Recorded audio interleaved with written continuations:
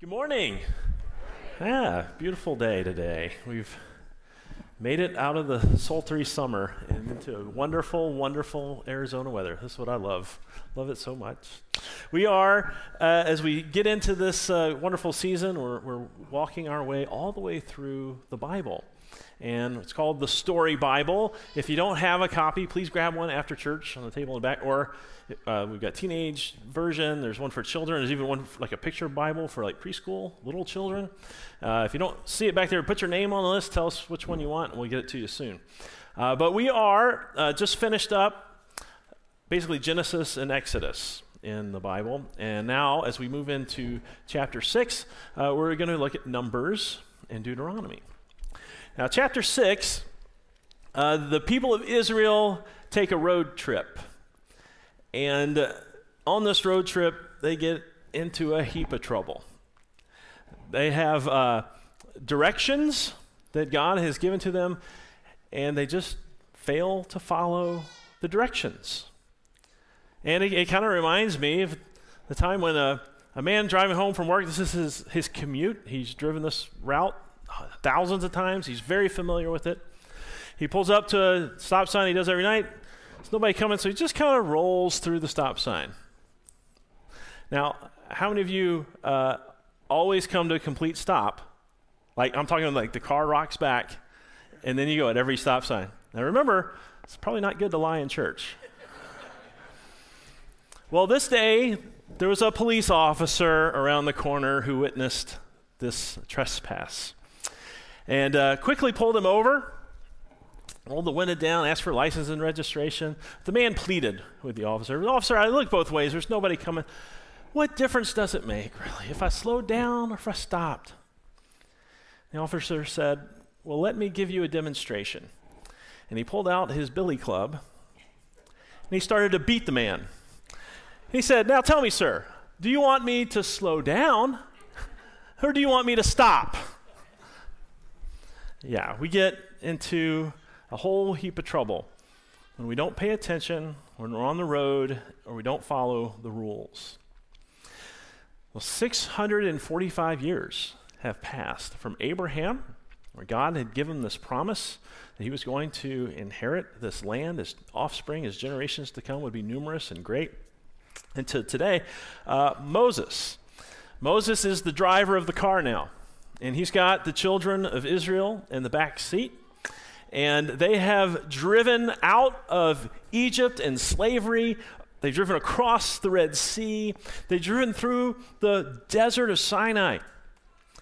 And all the while, you know what the children are saying in the back seat. Hey, Daddy Moses, are we there yet? Well, they get to Kadesh Barnea. Can you say Kadesh Barnea? Kadesh Barnea. Yeah, probably never heard of that before, but I hope you'll remember it after today. It's a very important time, very important place in the history of the Israelites. Well, they pull up to Kadesh Barnea, and Moses turns around to the children in the back seat, and he says, well, guess what? We are actually almost there. We've almost made it. And so the Lord says, send some men into this land. They're going to be like scouts. They're going to go scout out and explore the promised land, one from each of the 12 tribes. So each of these men are the drivers of their family, of their tribe, on to the land of Canaan. And they go out and explore the land for 40 days. They're out. And they come back and they give the report to Moses. And they say, Moses, this land really is awesome. I mean, really is, with the land of milk and honey. It's everything we could ever want. It was so lush that they carried back some grapes to show Moses, and they were so plump, it took 2 men to carry the cluster of grapes back to Moses. They said, yeah, Moses, this is an incredible land, but we got a problem. There are already people living there, and they like it just fine. And there's a lot of them. And some of them are giants. Moses, it's true, that land is awesome. It would be great if we lived there. But we got to recommend that we don't go and try to take it from them, at least right now. But one of the 12 spies, scouts, Caleb, he actually pushes back. He says, yeah, there are a lot of people there, but remember, God has promised that he's given us this land. I think it's going to be dangerous. It's going to be scary, but I think we should do it. And of the 11 others, only Joshua sided with Caleb. The other 10 said, no way, too dangerous, we can't do it. There's no way we could do this. And so they start spreading this bad report among all the people of Israel, so that all the people are, grumbling, complaining, oh, okay, well, too bad, maybe next time it's not going to work out for us. And so Moses, in just frustration, he gathers all the people of Israel, and he tears his robe in lament, and he pleads with the people. What does he say over and over again? The Lord is pleased with us. He will lead us into that land, a land flowing with milk and honey, and he will give it to us. Only do not rebel, and do not be afraid. Do not be afraid. The Lord is with us. Now Moses, he was the man that left everything in Midian to go back to Egypt, where he was a wanted man, to risk his life, to rescue the Israelites from slavery, to lead them out through the Red Sea. When they were thirsty, God gave them water. When they were hungry, God gave them manna. So this impassioned speech, this plea for the Israelites, please, let's do what the Lord has told us to do. And how do you think the Israelites responded? The very next verse, the whole assembly talked about stoning them. Moses, Caleb, Joshua. Let's stone them, and we'll go back the direction we wanted to go. So, to that, God said, recalculating. You run into that? So, God tells them, as surely as I live, declares the Lord, I will do to you the very thing I heard you say. How many times did the Israelites get upset, lose their faith, lose their trust in God, say, God, why did you bring us out in the desert to die of thirst? God, why did you bring us out in the desert? We're just going to die of starvation out here. So over and over again, God said, I've heard what you've said, and I'm going to let you can have what you asked for. In this wilderness, your bodies will fall. Every one of you 20 years old or more who has grumbled against me, not one of you will enter the land I swore with uplifted hand to make your home. Now this is interesting because God kind of sets this courtroom scene for everybody. God said, I made a promise to you that this was going to be your land and that I was going to be with you and you were going to be victorious. And he, again, the courtroom, he really dramatizes. He says, when I said that, I had my left hand on the Bible, I raised my right hand, and I said, I swear to tell the truth, the whole truth, and nothing but the truth, so help me myself. I made this solemn vow, a covenant with you, if you would but just follow. They made a wrong turn at Kadesh Berea. And so what does that mean for us today? That was some 3,500 years ago. I don't know, how does that apply to our life today? Well, God has certainly still given us directions, and aligning our will with his will is the very foundation of what it is to live a Christian life. So I want to help you today. I'm just going to give you three really practical principles that will help you pass your spiritual driving test. Remember that? Remember how nervous you were for the real driving test? All right, spiritual driving test. Principle number 1, learn to ask for directions. And all the women said, amen. Stop and ask for directions. If you want to know what God's will is for you, you stop. And this time you ask God, what is your will here? we need to stop and ask God not just how to get there, but we need to ask God where there is. Where does he want me? Where does he want my family? Where does he want my church, in my case? And listen to him. We get into so much trouble when we just don't pay attention. And there's certainly even more trouble when God gives us the direction, and instead of turning left, going into the promised land, we make a hard right, and we end up back in the wilderness, in the desert. Some examples. So God has given us direction very clearly in his word. That's why I encourage you, always encourage you, 5 minutes a day in God's word. Just spend 5 minutes in God's word. It's fantastic. So right now we're going through the whole Bible, in the story Bible. Read it from beginning to end. Everything we could ever need to know is in God's word. And he covers every aspect of life, any topic, any worry, any fear, anything, aspiration, everything is covered. For example, just a few things. Relationships. You know, God says, it's my will that you be sexually pure until you enter a marriage covenant, and then forever after, your whole life. And a lot of people will say, well, God, why don't you want me to have any fun? No, that's not it. He's saving you for the greater joy. And you've got the choice at your Kadesh Barnea. You can turn left and follow God's will, or you can turn right and maybe find yourself in the wilderness.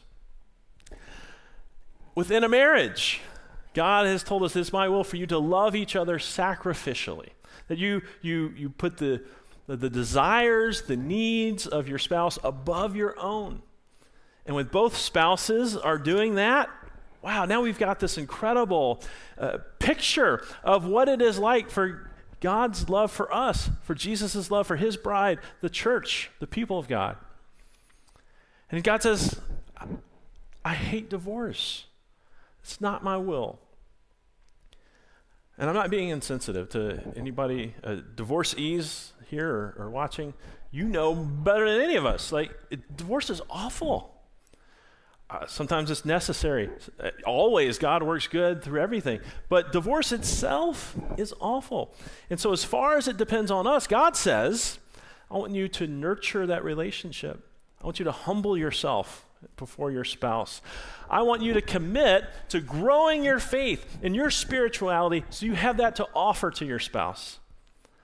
Of course, it doesn't always work that way. The other person doesn't always come along with us on that. And so you get in a no-win situation, and yeah, divorce certainly happens. But as far as it depends on us, right, we want to follow God's direction and not our own. It's never going to end up good that way. God gives us incredible wisdom for children. And he says, it's my will that you raise your children to honor the Lord.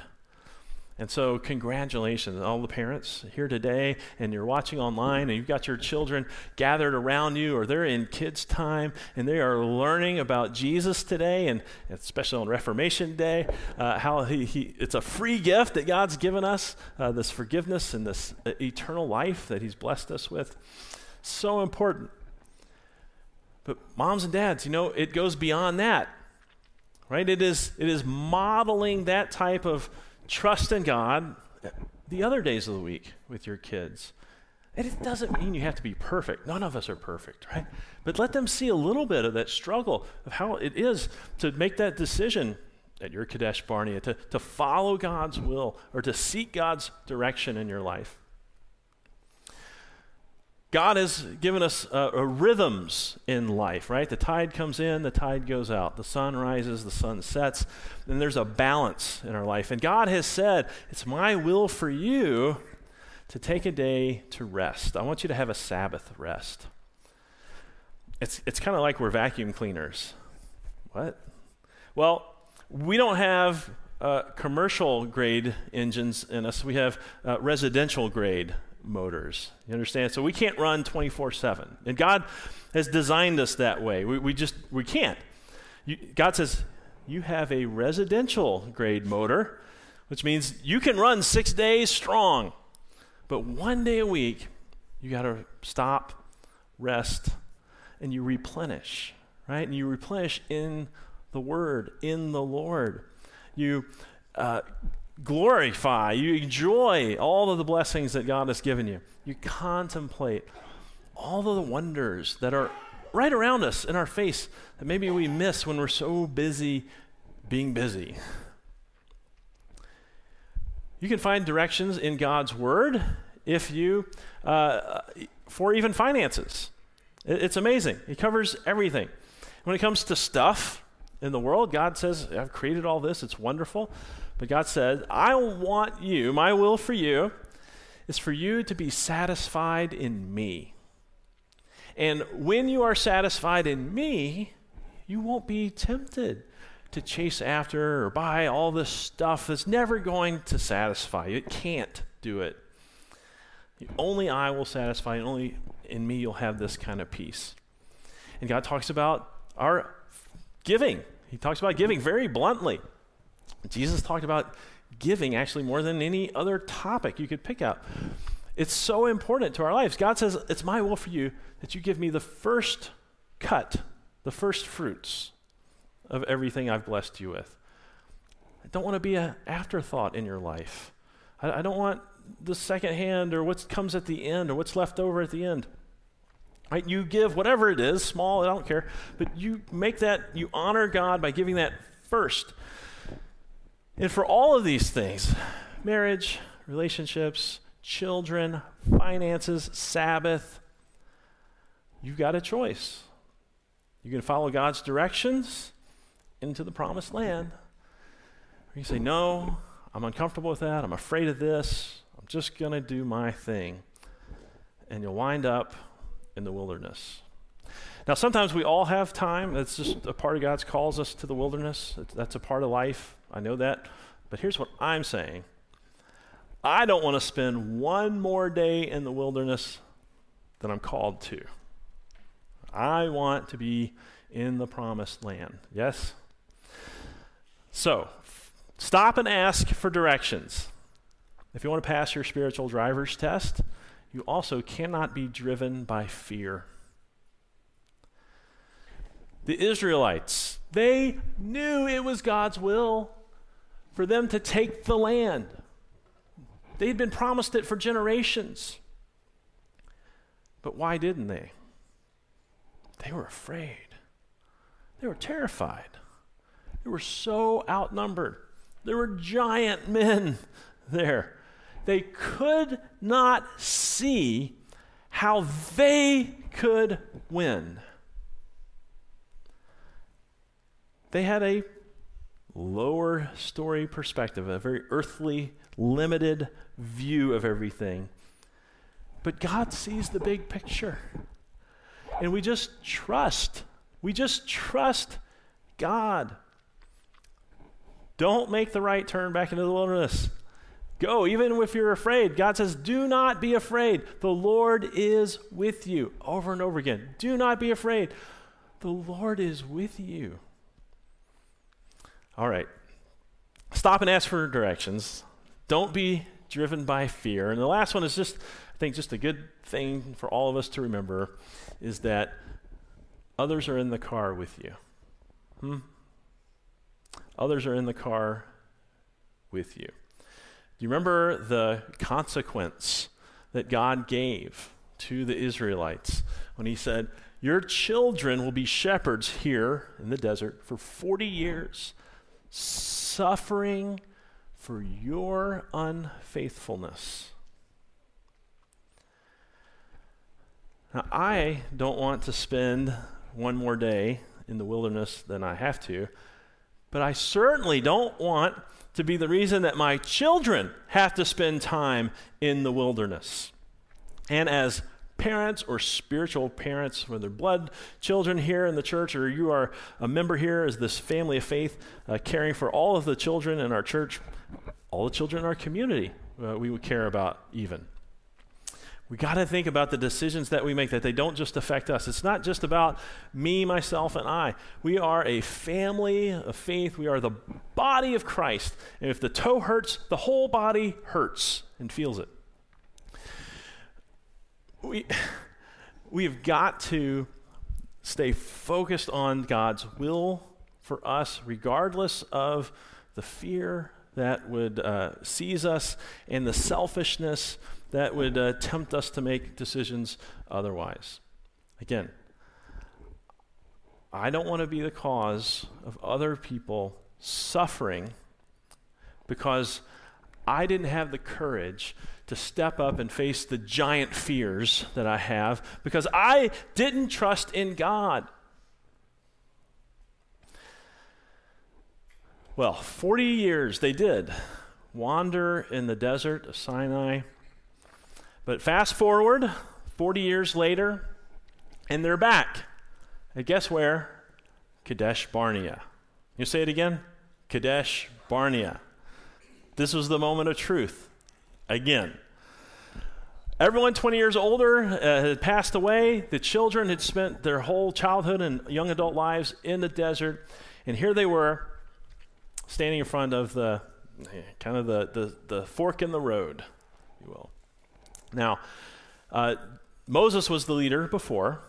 Joshua is the leader now. Now, when Moses sent people to explore the land, remember how many people he sent? It was 12, right? 12.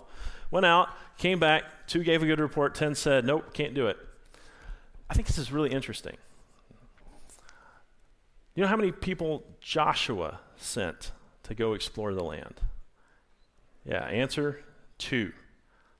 Why? Because committees never make courageous decisions. Yeah. Funny and true at the same time. So here they are on the edge, and be assured today, now we're in Deuteronomy, this is the end of their wanderings here.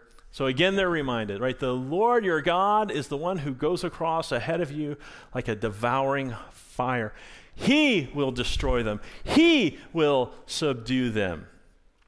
And they're reminded, again, after they've driven them out before the land, before you, don't say, oh, the Lord has brought me here to take possession of this land because of my righteousness, my good works, my good deeds, me being a good person, me following, God's will. It's because of that God has given us this blessing. He says, understand, it is not because of your righteousness, because you are still a stiff-necked people. Yeah, okay, you finally took that left turn. Yes, well, you're still poor, miserable sinners.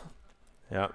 Don't sprain your elbow patting yourself on the back because you finally, after 40 years, right, made the correct turn and followed God's direction. Oh, that's kind of the big celebration of what the Reformation of the church was. The church, for several hundred years, had fallen into this worldview of we are accepted by God, we're even forgiven by God because of what we do, because of what we give even. The church sold indulgences. It was, anyway, a terrible view of our relationship with God and how we're made right with God, righteous with God. It's not based on, God is the one who does it. He will, and he did. Jesus did. Jesus died for your sins. Jesus rose from the grave so that you can have eternal life. And it's not because of what you did, but what I'm telling you, what we do still matters. Because if we turn left and follow his directions, promised land. Be stubborn, stiff-necked, turn right, and you'll probably find yourself in the wilderness. Now, here at our wonderful church and school family, we've been blessed with a God-sized vision. It is massive. But I can tell you for years that I've been here, We've done many surveys of the congregation. We've had many meetings of the congregation. We've had focus groups for different areas of ministry. We've done interviews with members and with neighbors not connected to our church to find out, seek, what is God's will for us here today? What is God's will for us to reach the community with the gospel through us, through our ministries, through our facilities? And we have a really giant-sized vision. And sometimes, even I'm afraid. But we got a choice. We can follow where God is leading us and has led us so far in the direction he's telling us to go, or we can turn right. I'm not into that. When God says stop, I want to stop. If God says turn left, I want to turn left. And if God says, I want you to rush forward, then I want to put the pedal to the metal. Because I want to be aligned with God's will. I want to be in the promised land. And it's not just me. It's for my children, and it's for the people of this church that I've been called to serve. Amen? Amen. Let's pray. Heavenly Father, thank you for showing us so many examples of how you overcome the giants in people's lives. Lord, there's just time and time again, example after example after example, we see that when people follow your will, Lord, you do it for them. As a matter of fact, the Psalms say, if we commit our way to you, that you will do it, that you will bring it to pass. So Lord, I pray you bless our efforts in our personal lives and growing in faith, our families, sharing the love of Jesus, and as a church family, sharing the mercy of God and his gospel with our community. Lord, continue to be with us. Continue to give us courage and faith and the blessings that will be needed to do all you've called us to do. Lord, we thank you for this, again, remember this Reformation and all the saints that have gone before us to keep your word available to us so that we know what your will is. All the people have kept the gospel center in our faith and our church so that we know what's important and know what holds us together and what keeps us right with you. For these things, Lord, and for everything else, Lord, please grant it for the sake of Jesus Christ. Amen.